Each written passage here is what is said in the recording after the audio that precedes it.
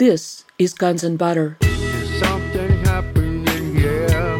Yeah. What it is ain't exactly clear. There's a man with a gun over there. So I don't think it takes someone with a PhD or an MD in psychiatry to understand some of this stuff. If you have the misfortune of having one of these traits, then that's probably treatable and you're not too bad off. But when you combine all this, all these terms, all these adjectives that I'm going to be talking about here, into a single person, when you're a narcissist to begin with, and a sociopath, and you're a demented, mendacious, psychotic personality, and you have bipolar disorder, well, then you got problems. I'm Bonnie Faulkner. Today on Guns and Butter, Phillip F. Nelson. Today's show, the pivotal role of LBJ in JFK's murder. Phillip Nelson is the author of LBJ The Mastermind of the JFK Assassination. Nelson's interest in the darker character traits of Lyndon Johnson began well before John F. Kennedy's assassination. Intrigued by articles about Johnson, which had appeared in a number of news magazines in the period of Johnson's vice presidency, and numerous additional scandals that subsequently appeared in newspapers for nearly 3 years after that, TFX, Billy Sol Estes, Bobby Baker. These intriguing stories about Johnson continued after JFK's assassination, with other articles including Life magazine's How LBJ's Family Amassed Its Fortune. According to Nelson, the premise of the book and the term mastermind is that there had to have been one key person who was the single most important catalyst behind the JFK assassination, who would have provided the critical mass required to bring all other elements together and hold them together throughout the planning and execution of the 1963 coup d'etat. That person would have necessarily been someone who had the power to assure the others that they would succeed and be protected from discovery and prosecution afterwards. He would have to be someone who recruited and marshaled all the others, and he would have to have had influence across the federal government bureaucracy, as well as the Texas state and local judicial and law enforcement agencies. Lyndon Johnson was uniquely positioned to fulfill all of these requirements and be able to provide the unifying, driving force required to pull off the crime of the 20th century.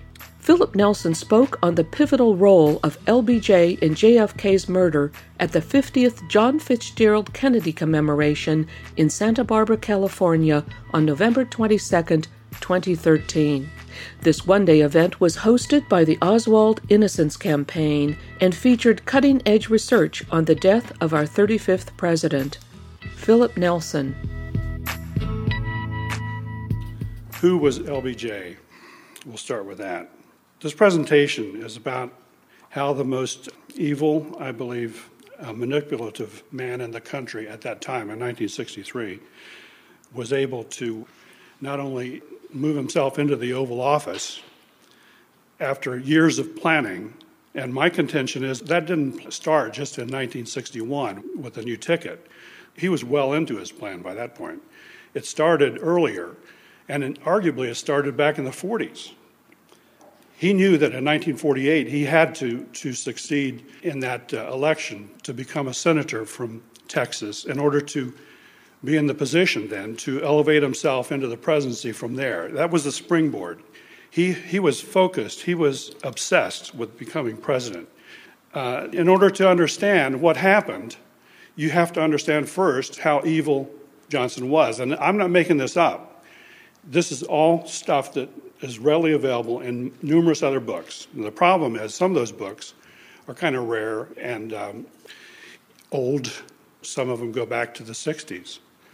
But, I have compiled this evidence that I'm going to be reviewing based upon these other books, other sources.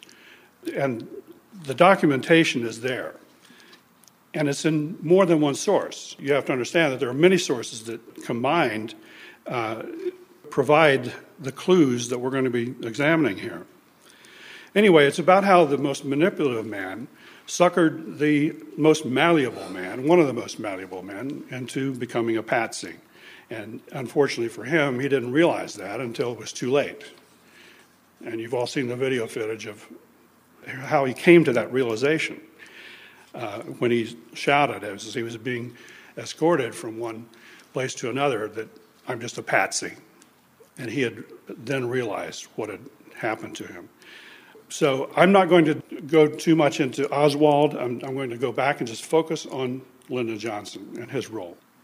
As I said, he had a lifelong obsession to become the President of the United States. And I think it all started when he was a child, when he was about 12 years old, according to Robert Caro. And Caro did a magnificent job in that first book of his, The Path to Power, that was published in 1982. And then he published 3 others since then. And in each case, they became less and less objective and critical, and more until this last one, The Passage of Power, the 4th book. There's one more coming. He says the tone is going to change. I'm not sure what that means, because if it changes any further, then he will have elevated Lyndon Johnson into probably, what he is going to try to pass off as a great, great man, just as he's being presented by many people, including people like Bill Moyers, that we're going to be looking at a little more closely as we go along here. But it was no accident that he did not actively campaign for that 1960 nomination, even though he knew he had to make his move that year, because in 1958, he turned 50 years old. And he knew that from his family's history that his time was limited. That is, his grandfather and his father died in their mid-60s, like 65. And yet, so in 1958, Johnson had friends in the Texas legislature change the law in Texas to allow him to run for a national office at the same time that he was rerunning for the Senate, for the Texas Senate, because his term was up. So he wanted to run in both races, and he won in both. But he didn't want to possibly risk the one to achieve the other. So he was kind of doubling down his bets there. Yet after doing that, he didn't campaign. He didn't bother campaigning with the help of J. Edgar Hoover. They were neighbors for 19 years. They lived up in northwest Washington. At the time, it was considered a pretty fancy area, but driving by there today, they seem like average-looking houses, a little larger than most, but not that spectacular. Until he moved in 1961, upon becoming vice president, he left that area, and he moved into the house that had formerly been occupied by Pearl Mesa, who was, I believe, she was a opera singer. But she had a lot of parties in that house, and he thought it would complement his new position, so he and his wife moved there. And that was a much larger house. It was considered to be a mansion. And after he did that, while he was living over in the previous house, some of his neighbors included Fred Black and Irving Davidson, 2 of the most prominent lobbyists at that time, men who had actually later, they were both convicted of different crimes of the financial variety. And when he moved, they moved with him. At least Bobby Baker did, and so did Fred Black. So they lived on either side of him in his new house. Okay, so in his aggressive campaign to become the vice president, in other words, he didn't campaign for the presidency in 1960. So in 1960, he didn't campaign for the presidency until 5 days before the convention started.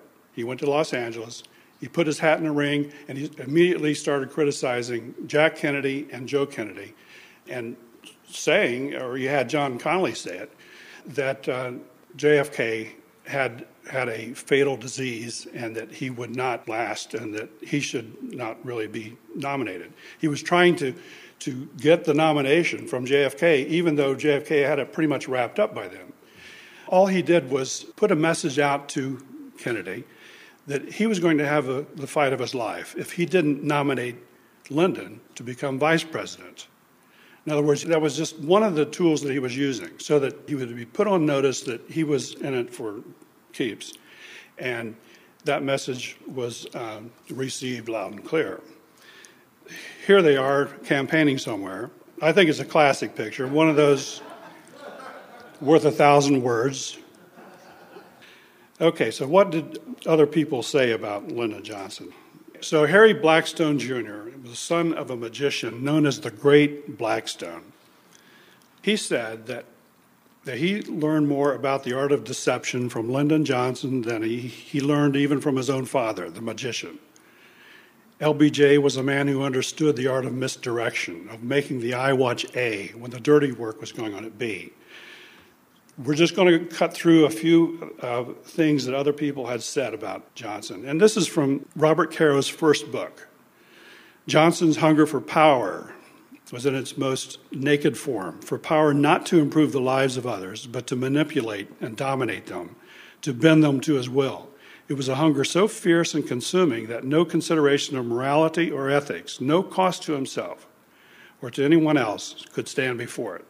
Now, this is a hint of when Caro was actually reporting, and he was trying to establish himself at this point as a critical and objective biographer who was not going to sugarcoat his subject, like, for instance, Doris Kearns Goodwin did. Doris Kearns Goodwin, when she wrote the first major authorized biography, there were others, for instance, Harry Province, a friend of his who owned a newspaper down in Waco, who wrote probably the most obsequious book about Johnson of all. But I think he was trumped by what Doris Kearns, at the time before she became Goodwin, did, because it's pretty much acknowledged, even by her, that she got very, very close to Lyndon, sleeping down there, staying with him at the ranch, paddling around the pool. She even admitted that to Don Imus on Imus in the Morning a couple of years ago. And he was trying to corner her into saying, what else, were you doing when you're not paddling around the pool? Anyway, here's what Bobby Kennedy had said about Johnson once. He was mean, bitter, vicious, and animal in many ways. I think he's got this other side to him that makes his relationships with other human beings very difficult, unless you want to kiss his behind all the time. And this picture here, you may have seen it, but this is an incident that happened. The White House photographer, this is when Cecil Stoughton was still in that position. This might have been his last day in that position, because Johnson didn't appreciate the fact that he had taken this picture. And it's amazing that it survived, but it did, and this is it. And this is showing Bobby Kennedy kind of hitting his fist into that pillar there and accusing Johnson of murdering his brother. It was the first time I ever saw LBJ lose control like that. And you can see he's a little shocked by it. That picture came out of Madeline Brown's book. It's the only place I've ever seen it. And Bobby said that Johnson very rarely helped when he could help. When we were trying to get votes in the Senate, he was against sending civil rights legislation up. Now, isn't that interesting? That Bobby Kennedy said that about Lyndon Johnson, the guy now known and revered throughout the land by other historians who give him all the credit for that. Even though at the time, Johnson said that he was doing it in the name of JFK, that he was going to continue. We shall continue, is what he said. Continue his legacy. But he knew that he would get the credit for it because it passed under his watch. You're listening to author and researcher Phillip Nelson. Today's show, the pivotal role of LBJ in JFK's murder. I'm Bonnie Faulkner. This is Guns and Butter. Jackie Kennedy. And this is taken out of the book that was just published, 2 years ago. Jack would say you could never get an opinion out of Lyndon at any cabinet or national security meeting. Lyndon, as vice president, just didn't do anything. Well, that's very incisive as well. In other words, Johnson did not cooperate with JFK whatsoever. And he was battling him almost as much as he was battling Bobby during that time. Well, I think for the record, they erred in assuming Johnson was ever a real partner with JFK, acting as a team player.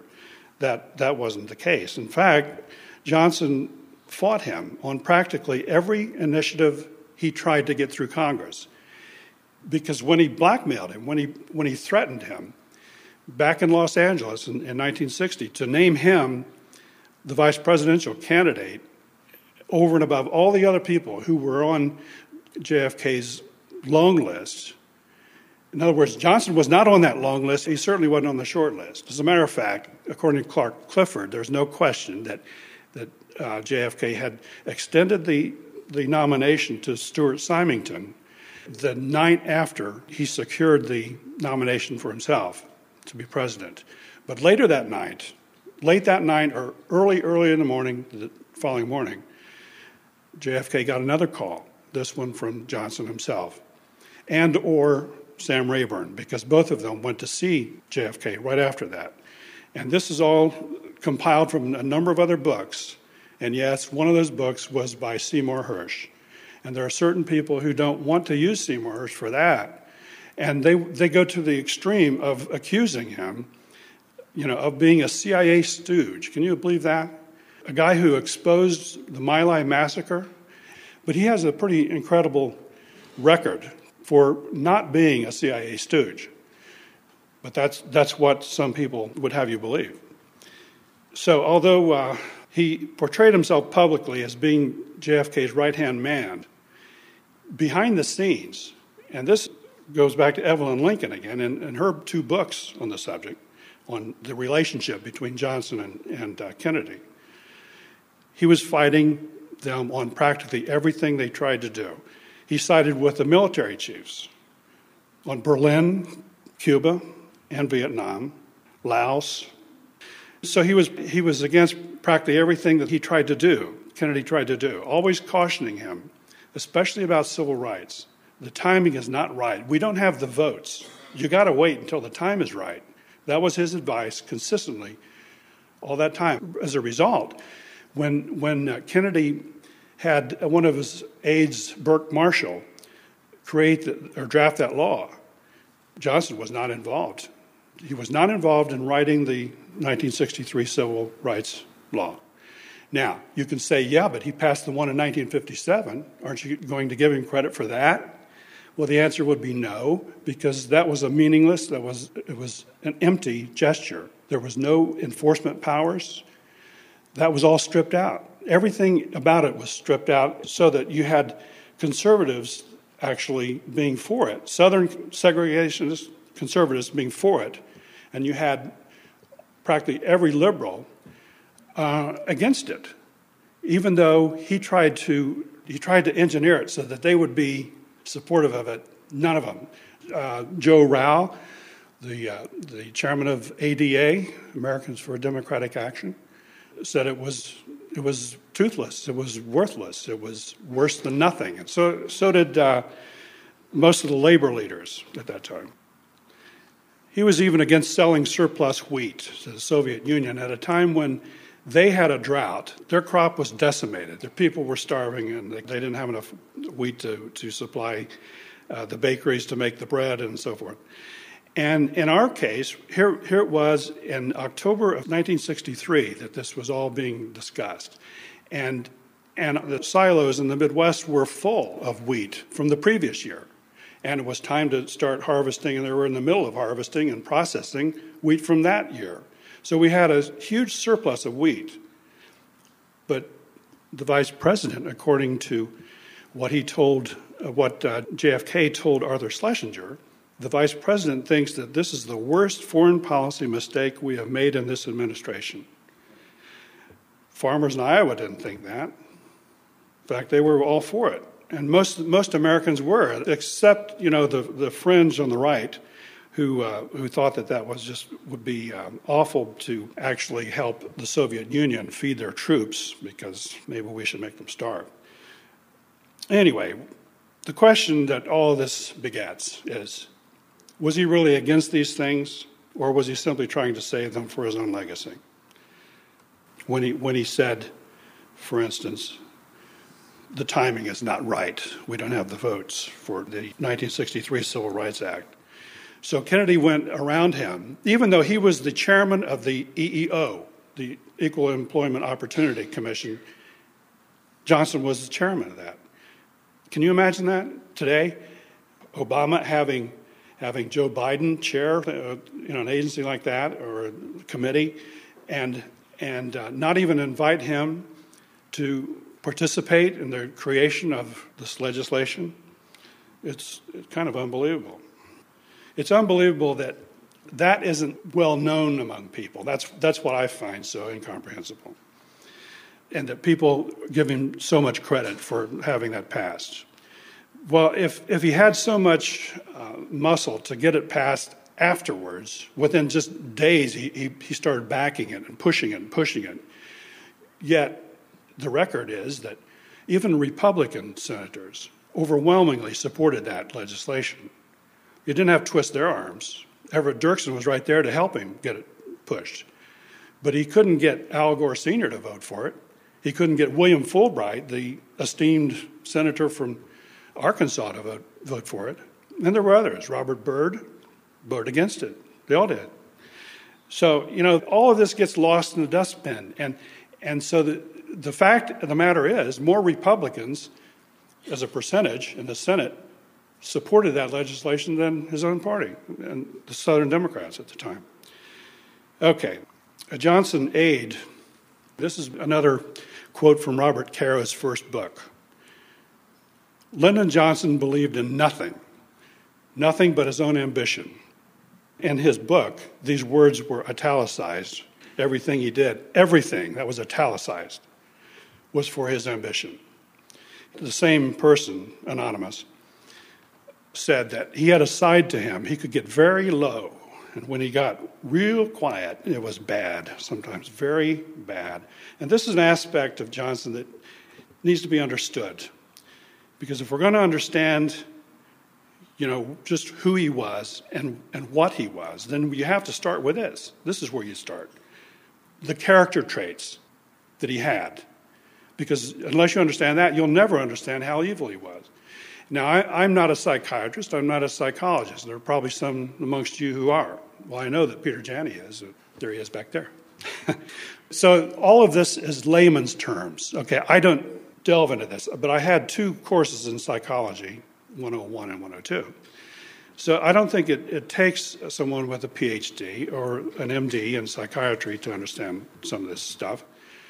If you have the misfortune of having one of these traits, then that's probably treatable and you're not too bad off. But when you combine all this, all these terms, all these adjectives that I'm going to be talking about here, into a single person, when you're a narcissist to begin with, and a sociopath, and you're a demented, mendacious, psychotic personality, and you have bipolar disorder, well, then you got problems. So here's a fellow that wrote the following. Gerald Tolshan. He is a PhD psychology professor. He said that Johnson was a tragic figure, pursued by demons, real and imagined.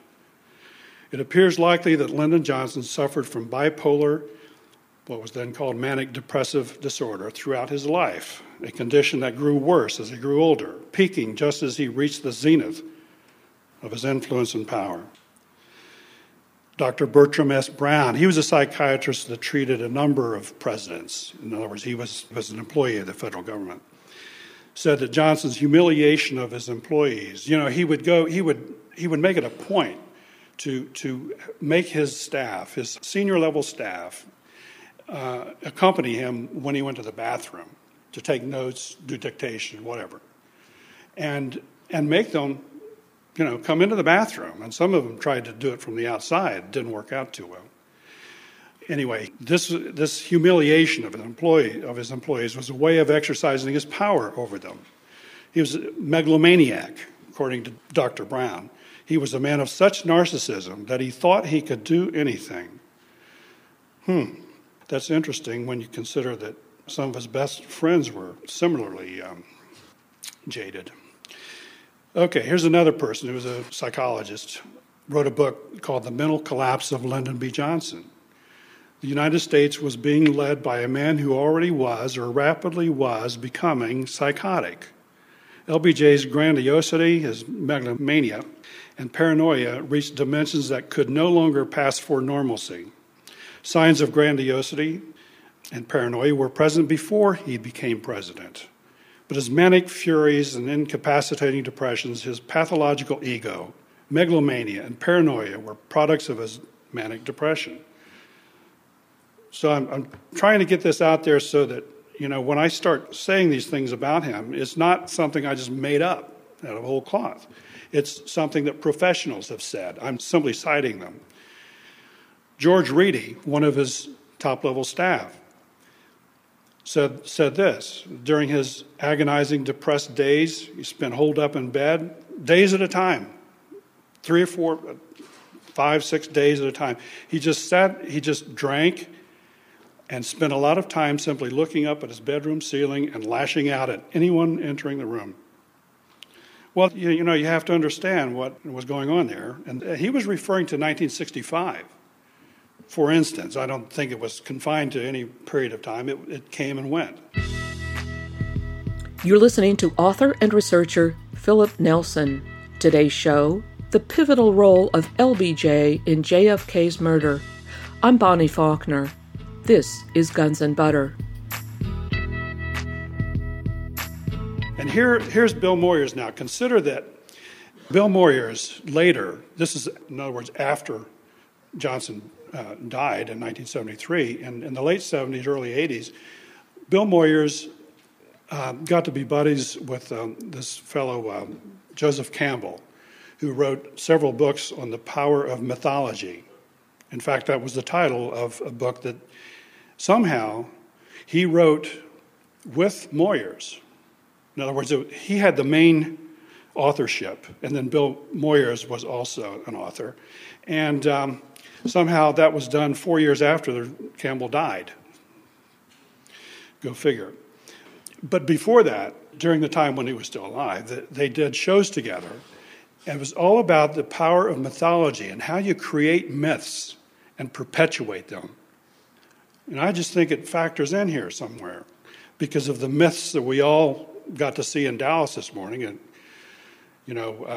who was the historian, David McCullough, seems to think, that it was all cut and dried. It was Lee Harvey Oswald. And, that's what we're stuck with. But Bill Moyers back in 1965 said, and that he would just go within himself, just disappear, morose, self-pitying, angry, while lying in bed with the covers pulled over his head. The president said that he felt he was in a Louisiana swamp, just getting sucked under. Arthur Schlesinger, talking to Bill Moyers, said, we talked about the problem of anybody ever writing about Johnson. Bill said, as he said to me before, and Dick Goodwin has said even more often, that one great trouble was that no one would believe it. He said that he could not see how one could write about Johnson, the private monster, and Johnson, the public statesman, and construct a credible narrative. Okay, he said that he's a sick man. At one point, he and Dick Goodwin became so concerned that they decided to read up on mental illness.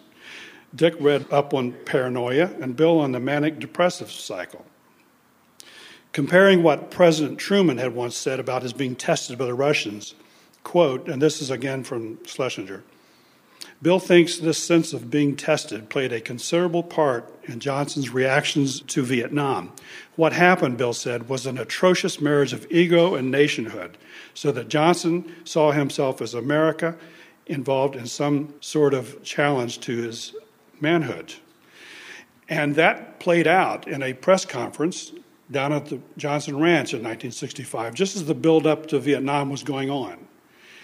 And he was confronted by one of the reporters there who asked him, why are we doing this on the other side of the world? And they alluded to the fact it was a civil war, and it was on the other side of the world. Why are we doing that? And so he unzipped his fly and pulled out his penis and said, "This is why," exclamation points, "this is why." And it relates right back to this quote from Bill Moyers. It's interesting now that Bill Moyers, the same guy that I got the term Colossus from for my next book, because Bill Moyers used that term in a review he wrote for the Mark Updegrove book about Johnson, another one of those obsequious books about how great Johnson was, with nary a word in there. or very few words that were at all critical about him, even though they must have known. All these people know what a demented maniac he was, but you don't see it portrayed that way. Here's Richard Goodwin, the other guy. Now, Richard Goodwin wrote a fantastic book in 1988 called Remembering America. And it's a big, thick book, probably 550, 600 pages. And he spent an entire chapter, of something like 23 pages, describing what really went on in the Johnson White House. And it's very amazing. He was criticized heavily at the time by Jack Valenti, of course, Bill Moyers, others, who wanted to portray this book as being, and what he said, as a way to sell more copies of his book. But they didn't question the truth of it. They were talking about his motives.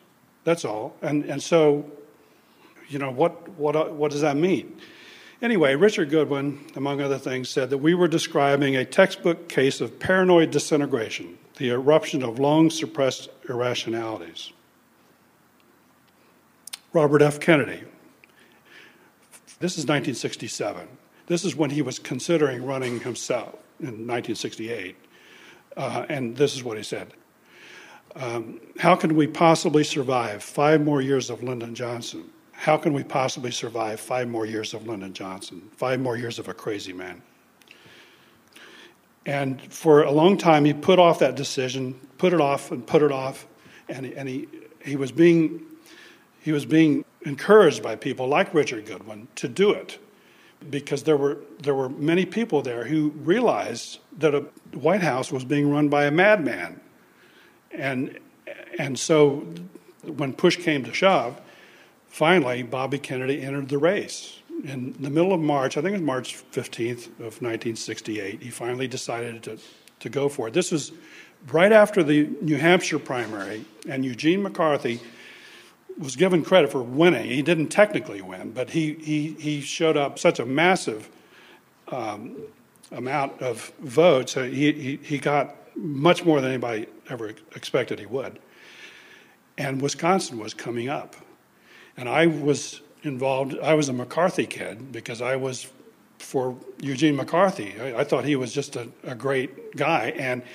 And so it was said that there was not one house in Wisconsin that hadn't been reached by the McCarthy kids. And I was among them. Bobby Kennedy, if the American people knew the truth about Dallas, there would be blood in the streets. J. Edgar Hoover said pretty much the same thing. If I told you what I really know, it would be very dangerous to this country. Our whole political system could be disrupted. Well, what he really knew is that what happened, because he was part of it.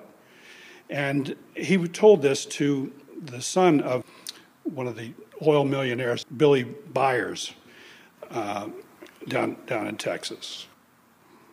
I put that in there because of the remarkable similarity. Probably the only thing they ever said that was in agreement or in near agreement. JFK said Lyndon was a chronic liar. He has been making all sorts of assurances to me for years and has lived up to none of them.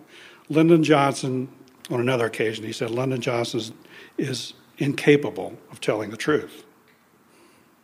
RFK. Johnson lies all the time. I'm telling you, he just lies continuously about everything. In every conversation I have with him, he lies. As I've said, he lies even when he doesn't have to lie. All this goes to the character again of Lyndon Johnson and the fact that it's not understood, it's not reported. Here's a sample of some of his lies, just general lies that everybody sort of knew, and they came to accept them, even though in 1965 also the Sigma Chi organization of journalists coined a new term called credibility gap, just for our president. Credibility gap, because practically they came to the realization that you really can't expect him to say anything that might be truthful. So he said, among other things, his great-grandfather was killed at the Alamo. But this is like one of those where he kept repeating them. Even when he was called on it, And even when he finally had to acknowledge it, he kept continuing the same lie. And he did this all the time. And you'll see, if we get through this thing, that other people had said the same thing, that this was just a chronic condition of his. Okay, Johnson City was named after his grandfather. Well, that was just BS, and all of his major biographers, Robert Dallek, Robert Caro, and others, have said that was not true. Yet he kept saying it, and he kept saying it, the same kind of deal. And so his aides, George Reedy, for example, and Horace Busby, were repeating it even decades after he died. They were saying the same thing. And in fact, Busby said once, he says, I don't understand. Some of the people who worked with him didn't realize that he was aristocracy too. That his grandfather, was a leading pillar of Johnson City, and they named the town after him. And here's a guy who worked for him for a couple of decades, and he never figured out that was just BS. And that's troubling, isn't it? He should have known that, yet he even put it in his oral history document at the LBJ library, that was the case. Okay, he lied about Lady Bird owning and running the broadcasting business, and everybody said that wasn't the case. She was active, but she didn't have the influence that Johnson did. And Johnson somehow, this is pretty amazing when you think about it, because we have one arm of the federal government, the FCC, Federal Communications Commission, empowered to regulate broadcasters, television, radio, and so forth. And he somehow got them to refuse any license changes for the previous owner of that radio station down in Austin until they were they're begging for bankruptcy. And so he came in at that moment and bought all the assets of that little radio station that was almost bankrupted and going out of business. And he turned it around, and suddenly the FCC just gave him, every time he applied for something, within weeks he had the approval, over and over. So he expanded that base, he expanded the power of the broadcast, he expanded the counties and the people who were able to tune into that radio station, and suddenly it just turned from an unprofitable situation to very, very big profitability, and yet he always claimed that was Lady Bird's business. It was him and his influence that got all that done. He said that Coke Stevenson had tried to steal the 1948 Senate election, and everybody knows. I mean, Robert Dallek again, Robert Caro, they all have studied this, and all I have done was cite their work. And they've proven conclusively that was not the case. It was Johnson, and it wasn't just that last 201 votes. It was thousands of votes, if you add them all up. But then no one really knows, do they? Because those records were almost immediately destroyed, even before the case was settled in court. It was there were fires, lost votes, and so forth. You're listening to author and researcher Phillip Nelson. Today's show, the pivotal role of LBJ in JFK's murder. I'm Bonnie Faulkner. This is Guns and Butter.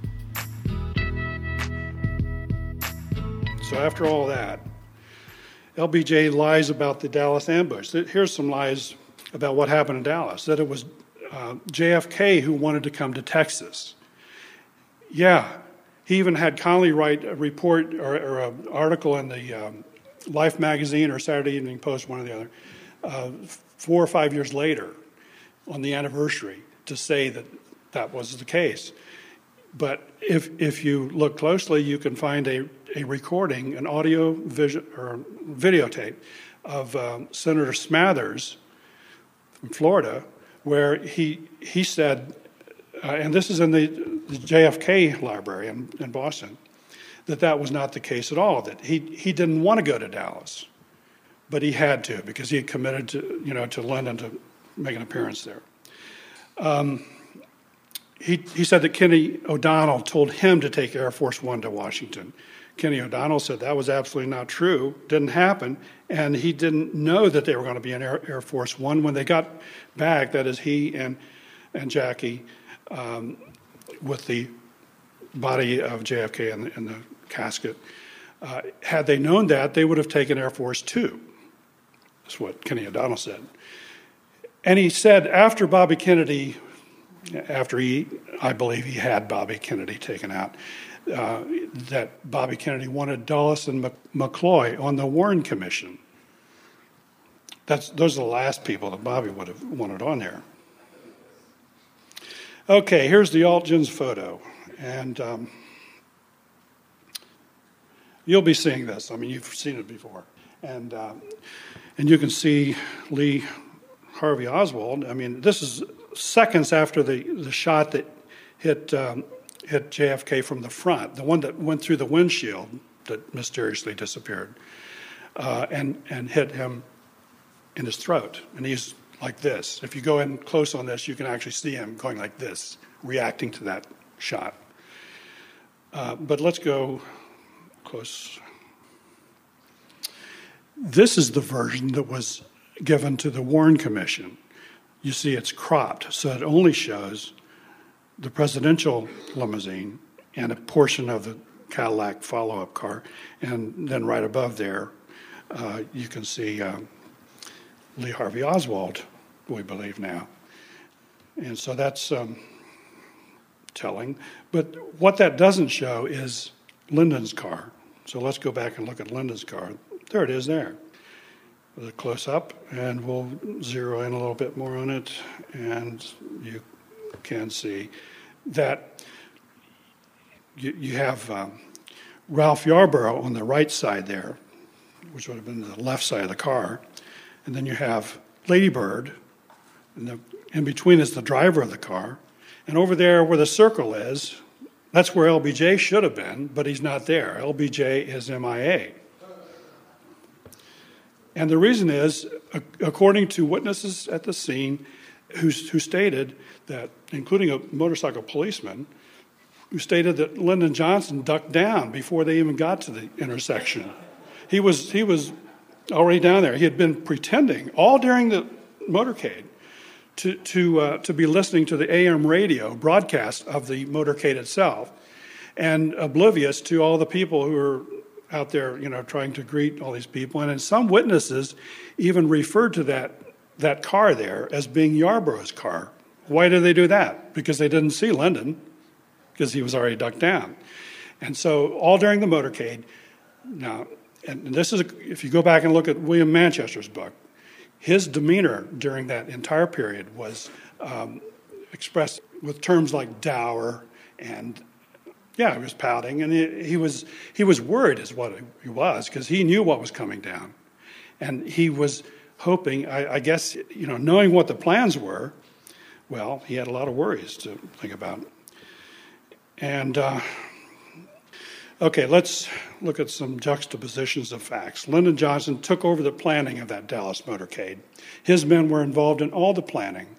Secret Service, Dallas PD, Cliff Carter, this fellow Jack Puderbaugh, were basically given the instructions to do everything that Lyndon Johnson had told them to do to prepare for that. And that included the route itself, the one that jogged through Dealey Plaza, because up until then there was a lot of confusion, because it looked like they were going to go right through on Main Street and keep up their 30 or 40 mile an hour speed, and go out to Industrial Boulevard and then take a right. And it was actually arguably closer that way than the way they did. And so at the very last minute, at Love Field, instructions were given up and down to everybody in the motorcade, all the drivers, that we're going to turn right on Houston and then left on Elm Street and put them right into the center of the kill zone.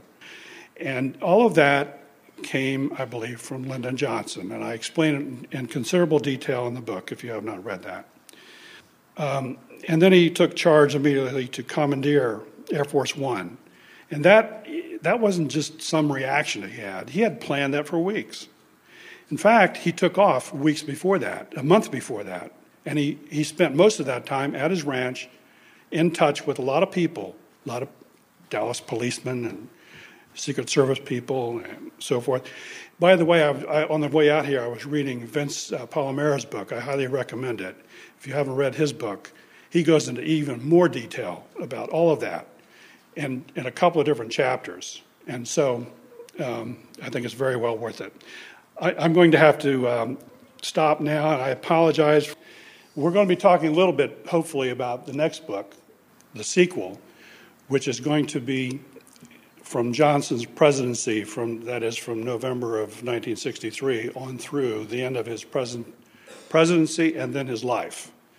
And we're going to be looking at some of the other treasons. In other words, it started with this.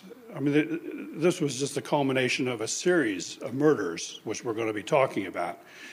And then, after the first, somewhere between a dozen and 17, the number varies depending upon the source, murders that he commissioned in order to eliminate people who got in his way during his lifetime. Then, of course, there was JFK, who was murdered 50 years ago today. And after that, well, I'm going to save the rest because that book is not published yet. It will be published approximately a year from now, unless I can get the publisher to move it up a little bit. So just stay tuned on that one. But the combination of those two books then will lead us to the complete history and the sordid history of Lyndon Johnson. But so I didn't get to go into the second book. In that second book, I'll just very quickly say that the first chapter of that second book, when it comes out, would have been in this book, in the first book, had the information been available at that time, but it was not. Because this U.S. Marshal, Clint Peoples, who was on Johnson's case for over 30 years, he knew all about those first murders. And I'm sorry I didn't get to discuss the murders, because he was aware of the murder in 1951 of Doug Kinser. And he knew from talking to the policeman who investigated that Johnson's hand was kind of there the whole time, that he was always a suspect, but they never had enough evidence on him to do anything with it. He was onto the case in 1962 when they were looking at the Henry Marshall murder, the agriculture representative that worked right there in Central Texas, or Waco, Texas. Who turned up dead, shot in his side right here, within a 4-inch circle. He was shot 5 times. 3 of them would have been fatal.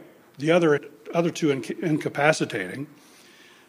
According to the coroner, there was no way that was a suicide, and he said so in the grand jury. But it didn't stick because the jury was stacked. He had Barefoot Sanders, his appointee as a U.S. attorney, down there monitoring everything that grand jury looked at. And this information was all in Clint Peoples' oral history. That was not released until last year, 2012. And as I said, that's the reason it wasn't in the first book. But it'll be the first chapter in the new book, and it will put the finishing touch on that issue.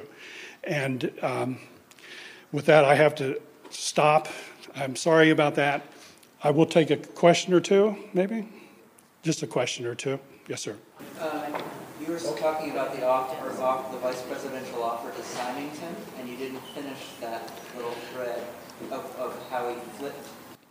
Oh, yeah, he had to go back and retract it. Is that what you're referring to? Yeah, after Johnson and Rayburn convinced him that he had to put Johnson on his ticket, or there would be no end to the problems. He even said that. I've been convinced that if I don't do this, they will give me problems. I don't need any more problems. So he flipped it around, gave it to Johnson, and that's what we were left with. But that was all according to a plan that Johnson had meticulously developed over years. None of what happened in that period And in the aftermath of the JFK assassination, it was all by design. None of this was spontaneous. It was part of the program that I was trying to get to. I was going to address that and why I chose the term mastermind. And whether you want to call it pivotal player, mastermind, or my other term is called driving force, because it's all the same thing. It doesn't. I don't mean to suggest at all that all of these other parties, certainly the Secret Service and the FBI and military intelligence, Navy and Army, all the other usual suspects, yes, they were involved, but there was one thing that was the common glue that brought them all together, and that was Lyndon Johnson. You can call him what you want. I like driving force now, but I also will defend mastermind, the use of that term. Yes, sir. Well, yes, I think that Barr McClellan wrote a great book, except that it covered a very small portion of this. In other words, it did not acknowledge the presence of these other parties. It was all as though it was just a Texas-based conspiracy period of big oil and so forth, and just Texas interests. And that was far from it. That was far from the truth. Yes, sir. Bobby Kennedy? I think he knew. I'll repeat the question. When did Bobby Kennedy get this figured out? I think that he knew almost instinctively, because after all, you have to consider that he was the one who was leaking all the evidence to Life magazine, to the Justice Department and so forth. He knew even before. Please join me in thanking Phil Nelson for a wonderful presentation.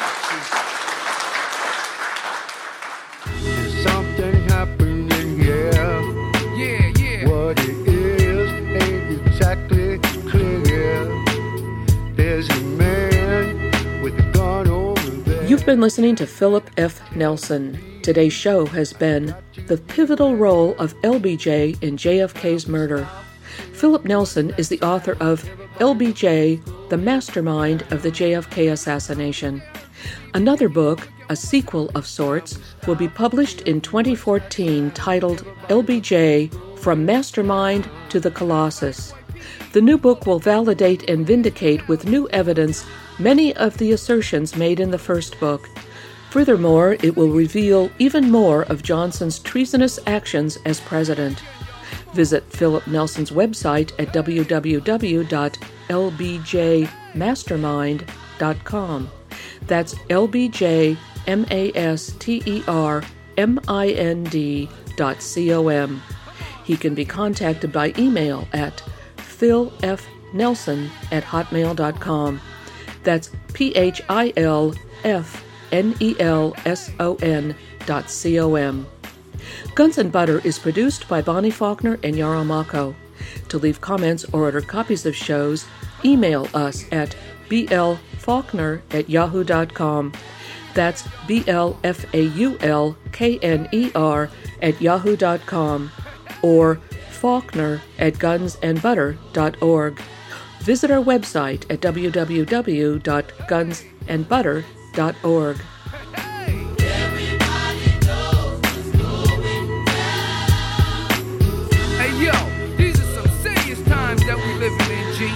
And a new world order is about to begin. You know what I'm saying? Now the question is, are you ready for the real revolution, which is the evolution of the mind? If you seek, then you shall find that we all come from the divine. You dig what I'm saying? Now if you take heed to the words of wisdom that are written on the walls of life, then universally we will stand, and divided we will fall, because love conquers all. You understand what I'm saying? This is a call for all you sleeping souls. Wake up and take control of your own cipher, and be on the lookout for the spirit snipers trying to steal your life. You know what